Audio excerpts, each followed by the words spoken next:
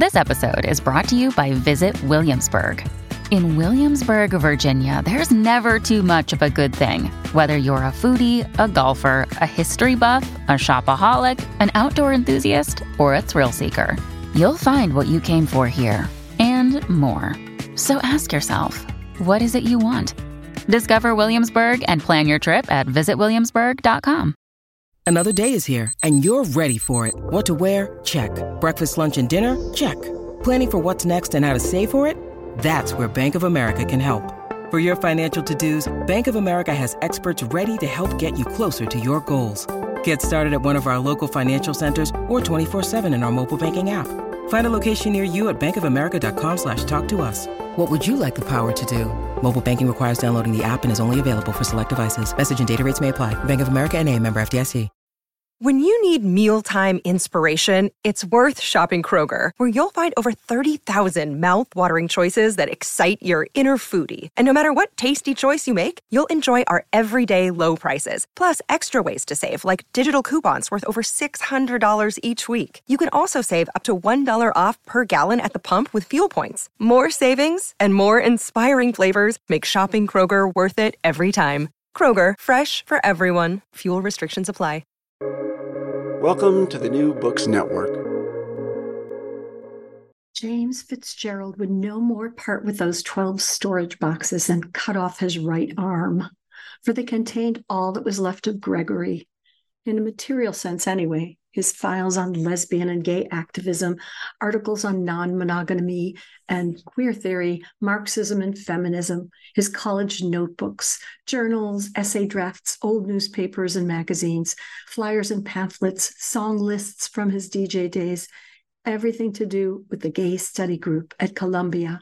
Not to mention record albums, cassette tapes, books, letters, items of clothing, his stash of political campaign buttons, a veritable time capsule of his life and the life they shared in New York in the 1980s. This is G.P. Gottlieb, host for New Books and Literature, a podcast channel on the New Books Network. And today I'm talking to Patrick Horrigan about his moving novel, American Scholar. It's about memory, queer love, first love, being gay during the onslaught of AIDS in the 1980s. And it's also the story of a famous Harvard historian and literary critic who had to hide his love affair with a man and who ultimately took his own life. Protagonist James Fitzgerald is in a happy but open marriage to a wonderful man, has a beautiful young boyfriend, and he's just had a novel published to great acclaim. But when he's handed a letter written by his first love, the volcanic Gregory, who, like the scholar on whose life Jimmy's novel is based, also took his own life, Jimmy falls into a vortex of memories. Hi, Patrick. Thanks for joining me today. Hi, Galit. Thank you for having me. So your novel is, in a nutshell, about a historian who takes his own life based on a friend of the author who takes his own life. Did you base this on something that happened to you in your life? Yes, I did. The novel was inspired by a relationship I had with someone when I was a graduate student. He was actually my first serious boyfriend.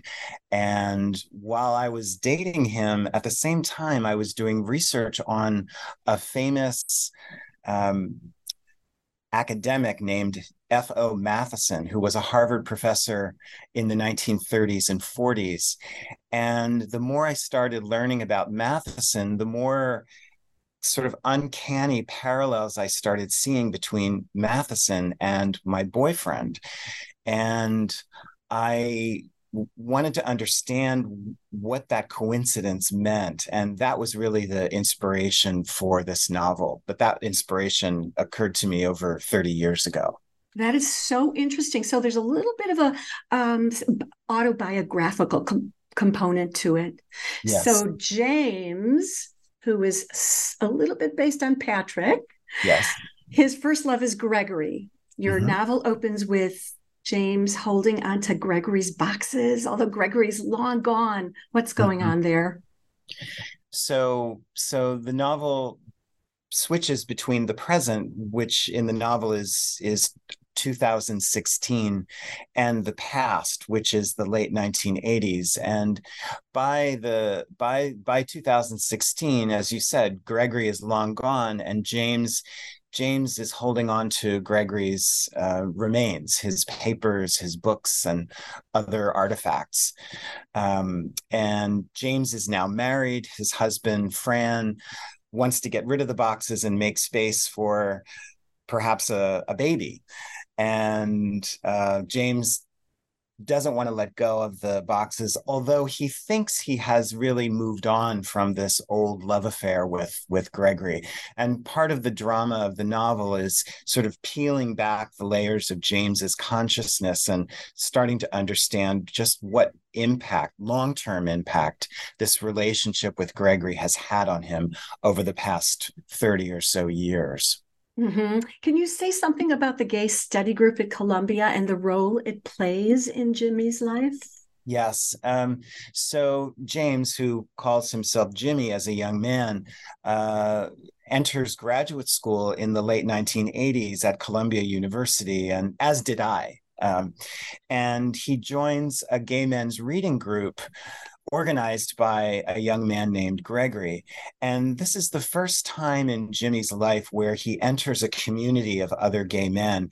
And importantly, it's a community that exists not in a bar or a club. It's a community that exists in a university setting. It's about coming together to discuss books and ideas and to learn about gay history. And this really opens Jimmy's eyes to a lot of things about himself, about gay history, about the gay community. And he also starts dating Gregory. So it becomes the place where he starts to find real love for the first time. And that is very much reflective of my own experience when I was a graduate student in the 1980s. And he also meets the whole cast of characters of guys that will be his close friends. That's where he hears Gregory and Bill bantering, and he admires how they talk to each other. Why hasn't he ever learned, as he says, how gay men talk?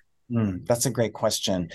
I think growing up gay, especially of people my generation, I was born in 1963. So, I grew up with either no images of gay men, or the few that did come my way were very negative and stereotypical. So you really grow up in a desert as a gay or lesbian child. And so you don't see reflections of yourself in the world around you. And your life is often not acknowledged by your own family at home. So that's one reason why Jimmy, he's never been around other openly gay men. So he doesn't really know how they relate to each other. He knows he himself is gay, and he's had some gay experiences in college, but he hasn't really started to live an adult life as an openly gay man. And he's just starting to do that. I'll just give you a little brief anecdote from my own experience. I remember when I was a freshman in college, I was in some discussion group with a bunch of kids, guys and girls. And there was this one boy in the group who was in the drama department. I think his name was Joe.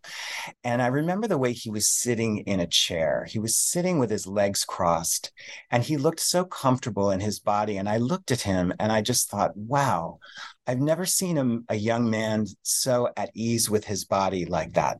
And it really just struck me again, because I'd never seen a young man like that. And so I think that's where Jimmy's surprise is coming from when he meets Gregory and Bill and sees them interacting with each other. I thought it was fascinating how you how he slowly learns and how you phrased his learning experiences. It was really lovely, and I didn't know, so it was wonderful to read that. So there's a lot of there are a lot of references to 1980s songs interspersed throughout the novel. Most of which I'm unfamiliar with because I stopped listening to popular music before the 70s were over. Can you talk about how you chose some of these songs? Like, for example, why include the Smiths' Reel Around the Fountain? So I mentioned that I had this boyfriend in graduate school. His name was Gary, and he introduced me to the Smiths. He was a big Smiths fan, and he admired the Smiths because the lead singer, Morrissey, who is a gay man, Gary always felt that he wrote very intelligently about his experience as a gay man. And I remember Gary playing a Smiths song in one of the study group meetings at Columbia back in the 80s. And so I used that in the novel. It's a song about a kind of ambiguous attraction between two boys. And it's poetic, so you're not exactly sure what's going on, but there's a sense that the singer is in love with someone who is basically unavailable and maybe even slightly abusive. And the song kind of explores a dark side of sexual longing, which I think is a component of sexuality for a lot of people, gay and straight. It's a fascinating song, and so in the novel, Gregory plays the song in the discussion group, and then the group starts to talk about it, and tensions start to rise because the song raises some uncomfortable questions about sexuality that people are not quite ready to address. Mm-hmm. Jimmy's marriage is struggling because Fran, as you said, wants children, but it's 2016. Jimmy is in his 50s. Yes. Too old, he thinks. But they've been together a long time. Why are they having this argument now? They're having this argument now because Fran, who's about 10 or 15 years younger than James, I forget exactly how much younger I made him, but he's significantly younger. He's approaching 40, and he feels that now is the time to start raising a child if they're going to do it. And he's also kind of pressing on this issue just when James has a new book out.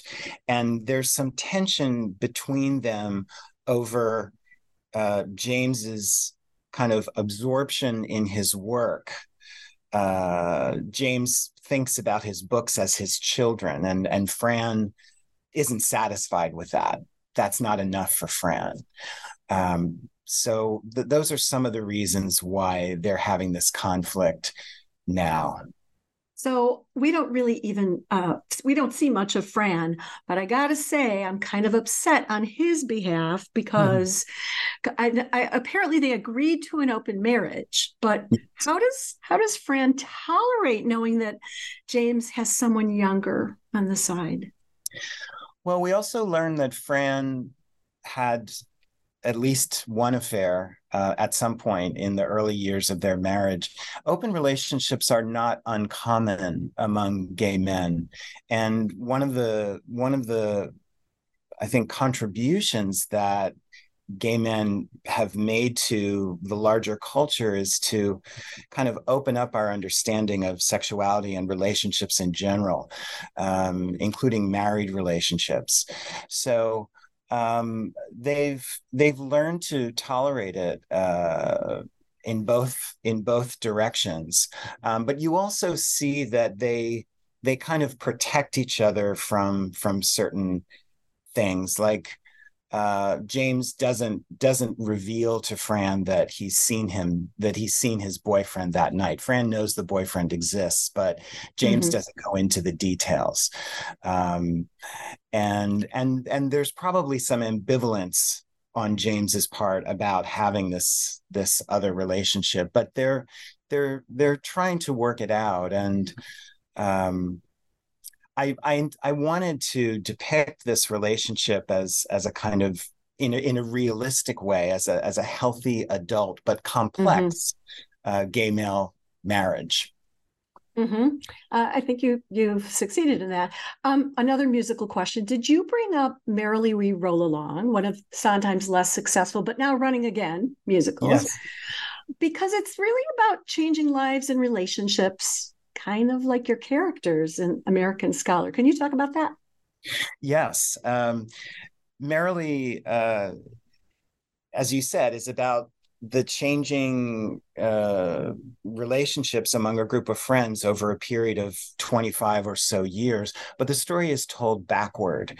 So it begins in what was the present when the show came out in 1981, where the characters are middle-aged and kind of unhappy.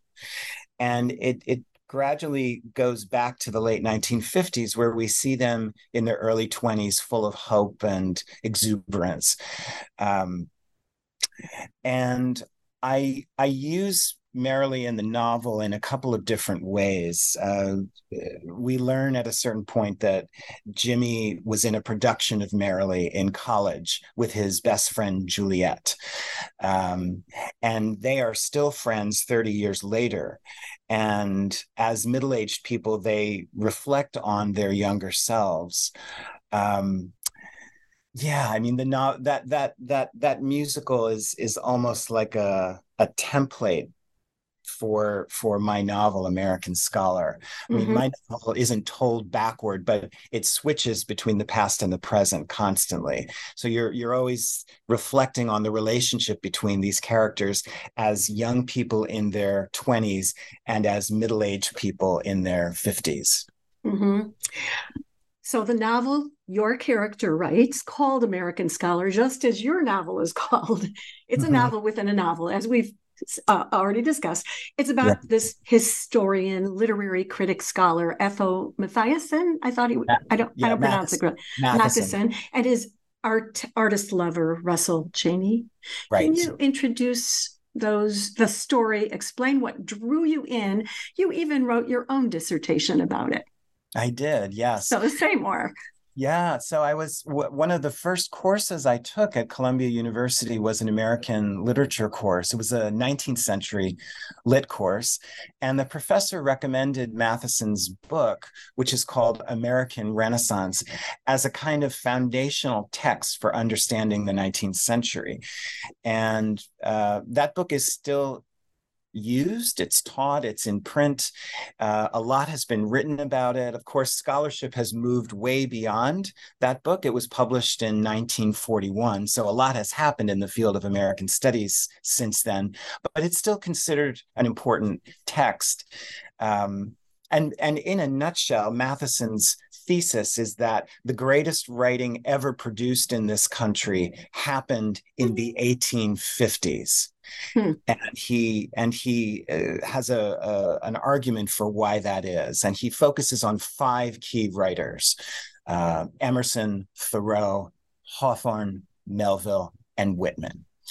So the book fascinated me. And then the more I got to know about Matheson and his life, he fascinated me. He was a socialist.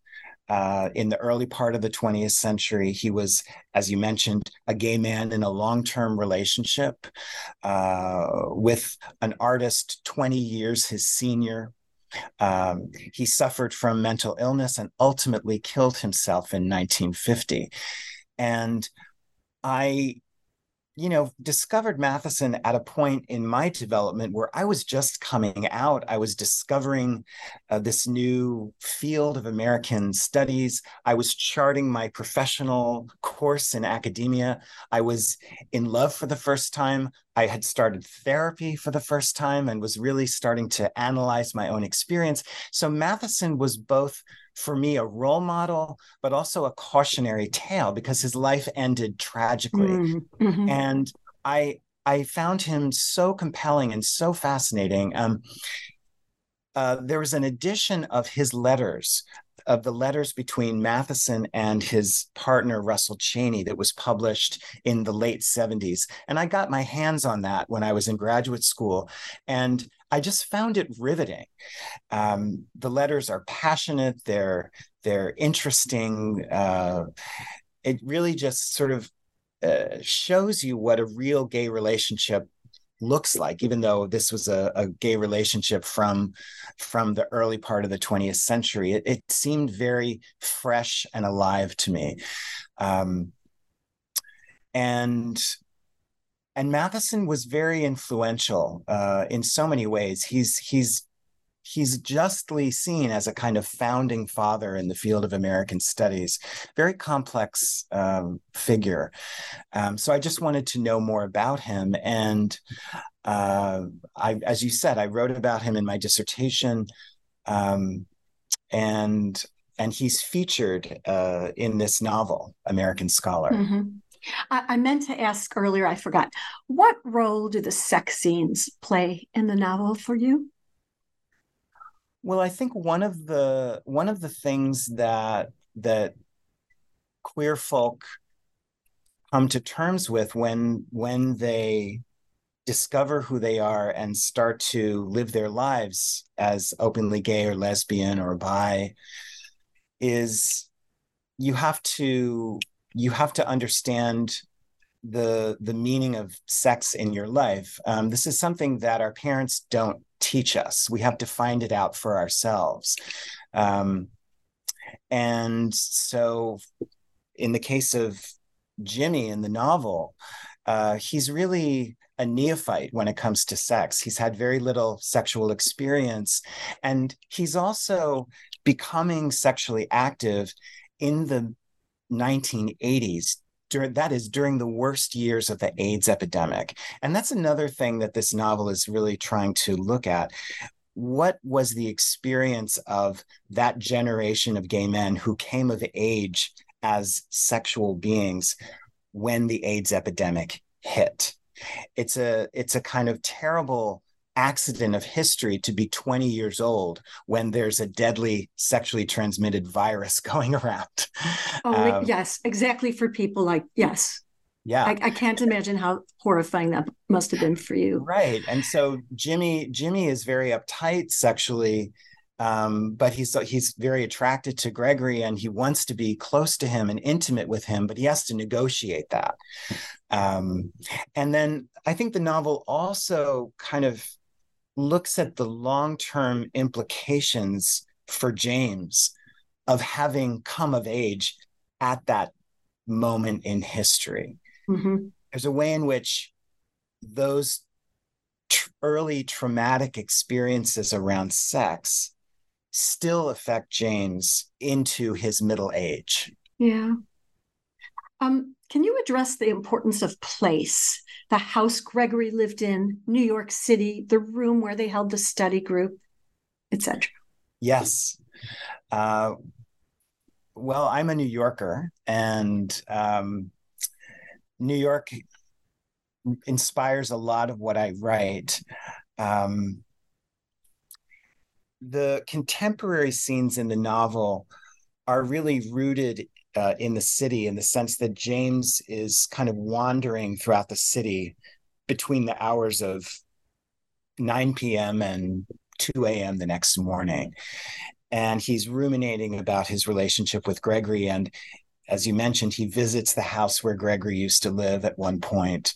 And New York City kind of anchors James's memories of his past, of his relationship with Gregory.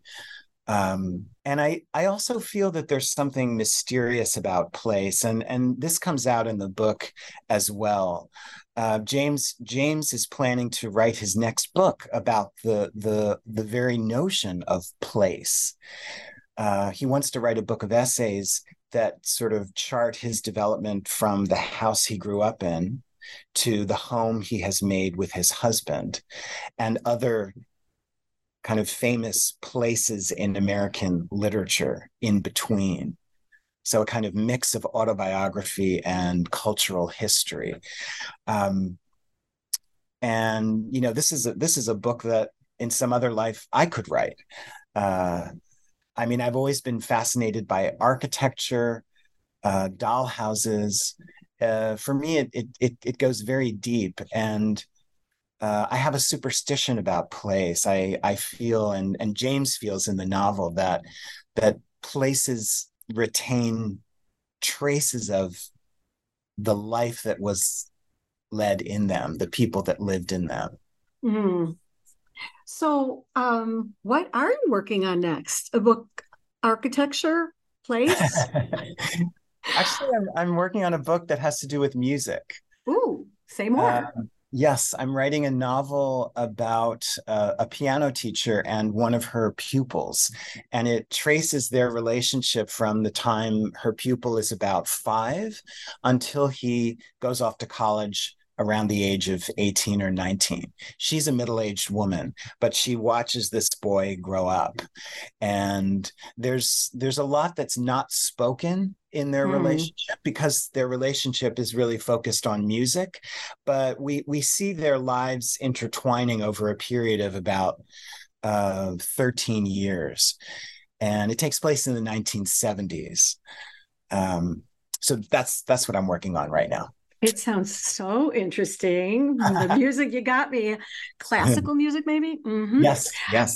Patrick, it was so lovely talking to you. I wish you the best of luck in American Scholar and books to come. Thank you so much, Galit. It's really been a pleasure to talk to you. And thanks for joining me. Again, this is G.P. Gottlieb, author of the Whipped and Sipped Mystery Series and host for New Books in Literature, a podcast channel on the New Books Network. Today, I've been talking to Patrick Horrigan about his novel, American Scholar. Hope you all have a great book to cuddle up with today and always. Happy reading.